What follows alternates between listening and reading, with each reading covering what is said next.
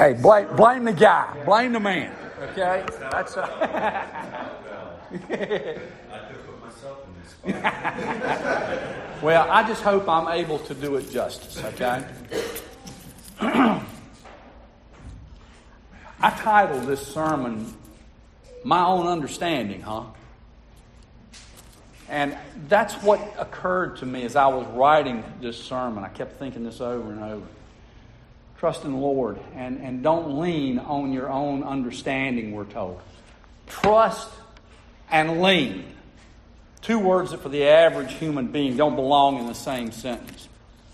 Trust in yourself. I think that's the John Wayne mentality that we've been fed over the last several years, maybe even the last few generations. I can take care of things myself. I don't need anybody's help. Well, do not lean on your own understanding, we're told. Yet, lean in the Hebrew means rely, support oneself. Essentially, trust yourself. But this very first verse in our reading this morning says this: trust in the Lord and don't trust in yourself. Take this a step further. Trust in the Lord with all your heart, 100%, no backing down, no second thoughts. Give up trusting in yourself and trust in the Lord. Period. End of story. This is basically the long and the short of the beginning of our conversion to accepting and believing in Jesus Christ as our Lord and Savior. And so it begins. We're so used to taking care of things for ourselves. Maybe we ask for advice for the occasional problem that we might have. Perhaps if parents and children have a close enough relationship, young people might go to their mom or dad. And especially when we become adults, we put so much pressure on ourselves to take care of our own families, to do everything right. We have to have the answers to all the questions in our life. But trust in the Lord and do not lean on your own understanding. Totally against the grain of our culture.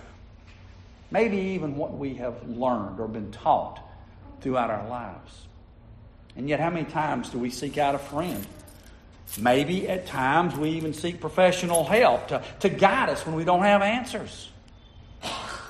And all that we do, though, whatever it is, we might need assistance with. Answers to difficult situations, be it family, professionally, no matter what it might be.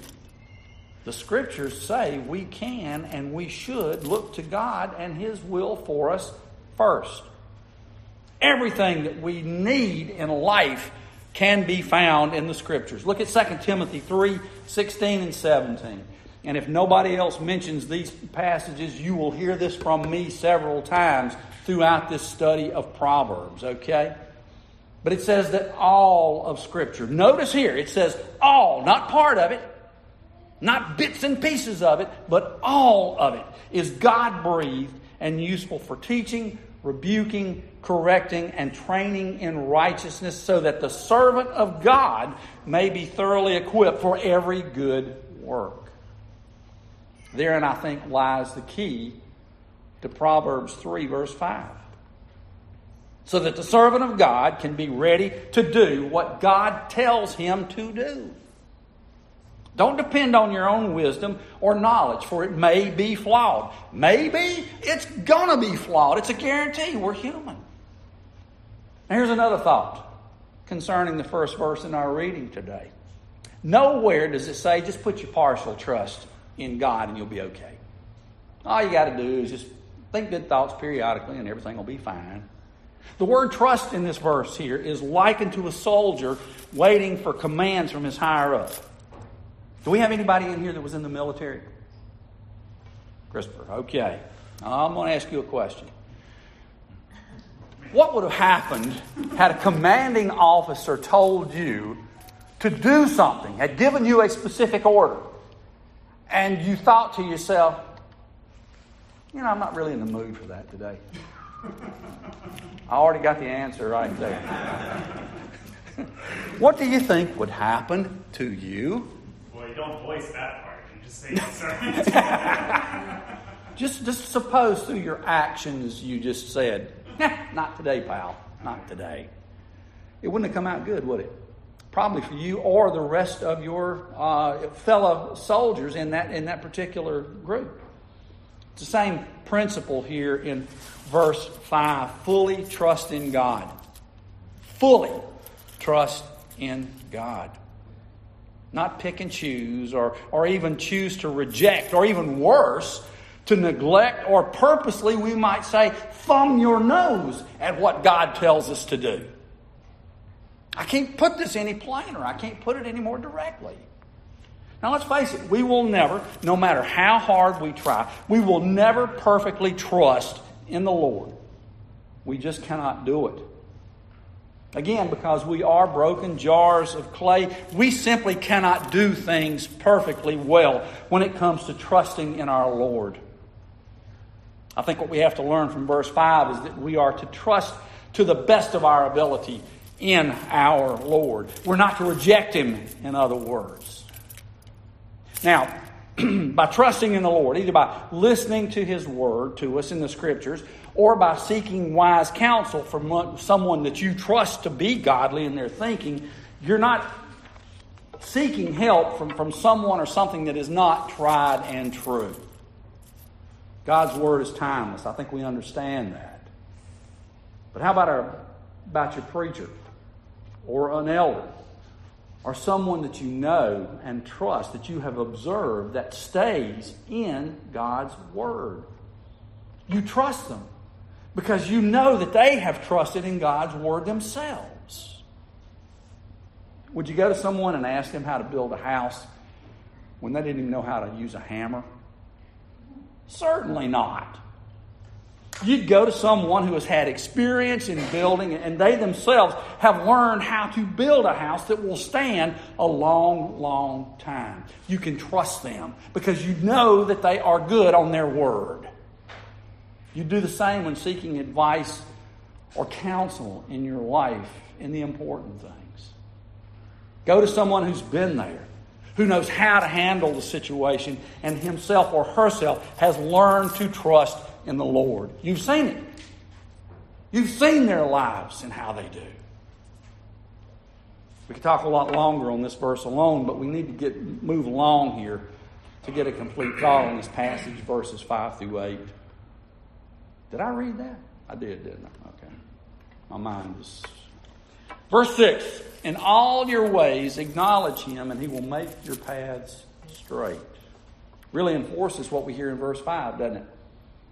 I read an appropriate statement that I want to share with you concerning the first part of verse 6. In all your ways acknowledge Him.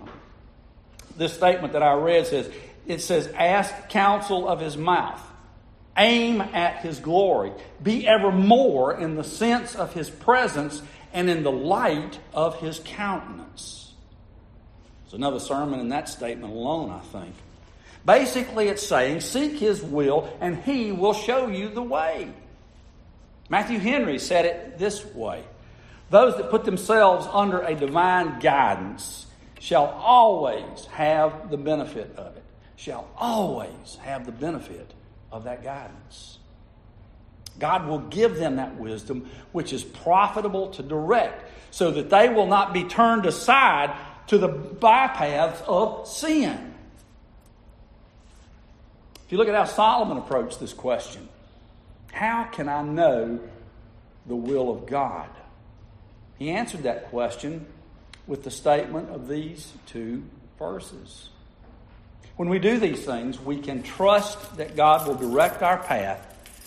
And that's how he puts it here. What a simple thought, and yet it's so powerful. Listen to God. He will show you the way. Verses 7 and 8 carry on with more powerful thinking that do nothing more than reinforce verses 5 and 6. Be not wise in your own eyes. Boy, is that one going to hurt. You mean to tell me I may not be as smart as I think I am? If you look at the Hebrew again for the definition of the word wise, it's going to mean one who believes in his own intelligence or in his own skills. There are times when we begin to believe our own press, don't we? People keep telling you how smart you are, how wise you are, how you know so much. And you know what? If you hear it long enough, you start believing it, don't you? You think, well, maybe they're right. I am a pretty smart fella, you know? A lot smarter than most people I know. And when someone comes along and not only tells you that you're not so smart, or worse yet, proves it to you, it hurts a lot, doesn't it? I think the basis of verse 7 can start with a bit of a warning. Don't take yourself so seriously. Don't buy into what people are trying to do to you, puff you up. Do not become so impressed with your own wisdom and know-how that you lose sight of who it was that blessed you with all of that talent in the first place. Being wise in your own eyes is almost the same thing as leaning on your own understanding, isn't it? In essence here, don't think you are smarter or wiser than God. It ain't never going to happen. How many fathers are going to have that kind of conversation with a son or a mom with their daughter? Perhaps not enough would be the right answer on that one. Second half of verse 7, here's another one short statement that can make the difference in one person's life. Doesn't have to be a young person. Could be anybody of any age. There are no job requirements on this statement. By that I mean you can tell anyone at any age this statement. It might be your pastor. It might need to hear those words. An elder might need to hear these words at times. But it's very simple. Fear the Lord and turn away from evil. Boy, if that's not words to live by. Those words could fit anyone's life at any one point in time. And if you don't think that is the case in your particular instance, you are mistaken. The next few words here that I say here have been discussed from this pulpit before. It's fear the Lord. 3 very simple words. Very important we understand the word fear. In the Hebrew, and again, in this particular case, to fear means to respect. Could mean to be afraid, however. If you look at Genesis 3:10, Adam told God that he heard God in the garden and was afraid. Afraid. Fearful in this case. Adam was afraid of what God could do to him. And after all, God had made Adam. And I think Adam kind of understood that. My guess is Adam had seen firsthand the power that God had displayed previously as creator of everything. Now, granted, Adam came along after much what was going to be created had been already. But I'm sure through conversation that he and God had in the cool of the evening, Adam had gotten the gist of the power and control that God had on everything. But I think Adam had developed a tremendous respect for who God was as well. He feared God in the sense of respecting him for who he was, and that was creator of all things. God had never given Adam any reason to be afraid of God. You ever thought about that? God had never given Adam any reason to be afraid of him. That, I think, was totally on Adam. Particularly after he knew he had disobeyed God and knew what God could potentially do to Adam in return. The concept of that fear was in man's mind, of course, with help from Satan. Looking at some parents today and in years past, many have mistakenly believed that if they physically abuse, mentally intimidate, even spiritually harm in some way or another, they will instill in their children the quote-unquote fear of the Lord. It's not a fear as a state of respect. It's making someone younger, smaller. In some way, they're maybe deemed inferior to yourself. In your mind, not theirs. And if that concept is instilled in the other person, you will have their respect. Treating others humanly, fairly, relationally, if that's a word, kindly, as you would want to be treated, you'll create a state of respect. Mutual respect, mind you, as it should be. They may have to lay out some rules or guidelines for your relationship to work at maximum capacity, but respect on both sides will grow in that sense.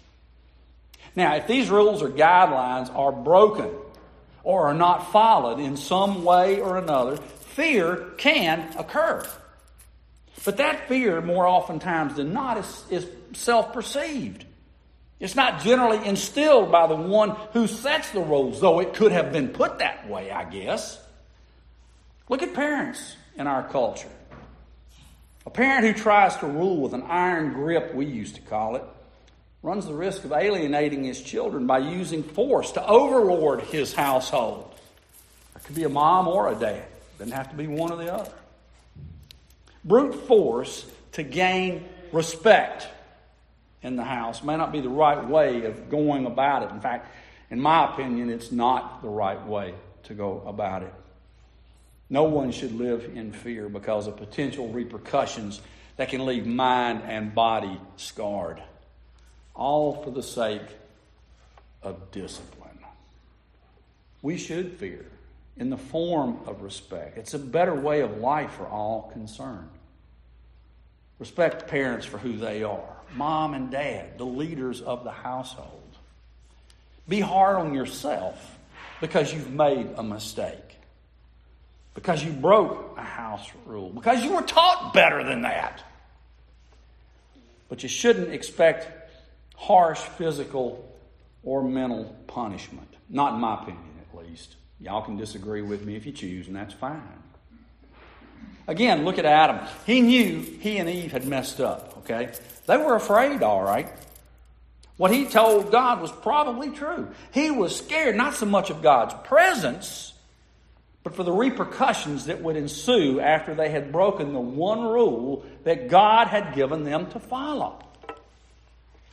Would Adam probably have respected God after breaking the rule? I would imagine so.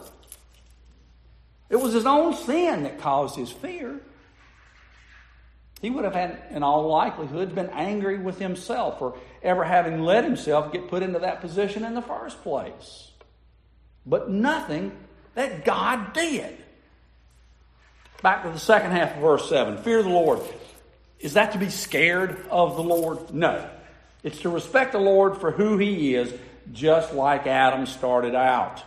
On top of that, had God relented, had God not followed through with the outcome that He had promised, if this one rule was broken, had He let His creation talk Him out of the punishment that had already been deemed to have to take place, had they broken that one rule, respect for God would have been totally lost. Man would have come to believe that they could break that rule any time they so chose. And believe me, the second time you sin, it's a whole lot easier to commit that sin again, isn't it? Especially when you know the fear of repercussion, or as for the person who has created that process, you don't have to worry about them so much, do you? There is as much respect for the process as for the person who created that process. Remember that. Fear the Lord. Not be scared or afraid of the Lord, but respect Him for who He is. God our Father. Here's the best part of this fear of the Lord statement. Avoid evil. Turn away from evil. Now, how's that for a simple method of not worrying about being afraid? Don't do evil, you don't have to worry about it, right? I read an example that might help to explain verses 5 through 7 and what they should mean to us. In pregnancy, we know that what an umbilical cord is attached to both mother and child, right? What's the umbilical cord for? Well, maybe with some very active children in the womb, some women might say to keep that little one from flying away. I don't know. Way of keeping the child tethered in there, I guess, for lack of a better way of putting it. I kid, I don't really know. I'm just joking here. Nor does any other male in this room, for that matter, know what that feels like. And I say bless you, ladies, for all that you do. Anyway, the cord is the means by which nutrients, the necessities of life for the baby, are pipelined, if you will, from the mother to the growing child. Without that means of nutrition, no child would survive. Think of verses 5 through 7 then as an umbilical cord for each of us. By accepting the nourishment that these verses give us, we are fed and nourished, and we are able to grow as children of God. As we grow in the ways that the Lord has provided for us, we then are drawn ever closer to God. We then can look to God for our sustenance daily, all the days of our lives. Now, you may have thought old Elder came up with a good analogy there, but it wasn't me. If you look at what our next verse says, that'll be healing to your flesh and refreshment to your bones. If you follow verses 5 through 7, flesh here in the Hebrew means umbilical cord. How about that? Could even go with navel here, okay? Every one of us except Adam and I guess arguably Eve, I never really checked with her, were created with navels, weren't we? Why? For the very reason that I just gave, for nourishment. Now, for various reasons, the umbilical cord will give us all the nourishment we need for that time process, will it not? But after we're born, feeding us becomes another set of circumstances, doesn't it? Thus, verses 5 through 7 of Proverbs 3 becomes a greater reason to follow this so that we might be fed from God through His Word. He continues that feeding process. That's a continuous feeding for the rest of our days while we're here upon this earth. Look at the refreshment to the bones. Bones have marrow in them, don't they? What's the marrow for? It's not to keep the bones from collapsing or anything. It's to help keep our bones from becoming brittle and breaking apart. Ever had a broken bone? Not a lot of fun, is it? Quite painful. This marrow helps keep our bones healthy so that we are less likely to break our bones. Marrow supports and strengthens our bones, and of course our bones give us support and strength so that our bodies function properly. Basically, the marrow is in us for the strength, energy, and even salvation of our physical beings. No small task there, is it? So let's look at the overall meaning of these 4 verses in closing. We should pursue guidance and counsel from God through the Word that He's given us. Seeking Christ-centered assistance is in that same boat, okay? Bottom line, we should seek God in all that we do and avoid evil in the process, because that'll give us what we need to navigate this life so that we might have the life to come through Him. If we don't do that, evil awaits us. And it's a slippery slope from there on. Even if we pursue wisdom from God, certainly we're going to fall short many times because we think we know better than God. And we will in essence say thanks, but no thanks to Him when we read or hear something that goes against what we want to do in His will, leaning on our own understanding. See how I brought that in? However, we as followers of Jesus, as members of Hill City Church, as visitors of this congregation, as the Church of Jesus Christ, know this.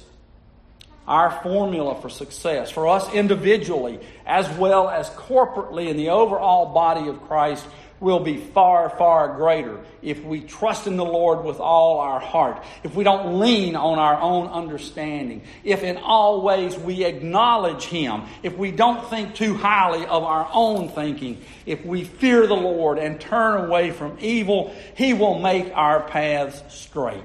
He will bring healing to our flesh and refreshment to our bones.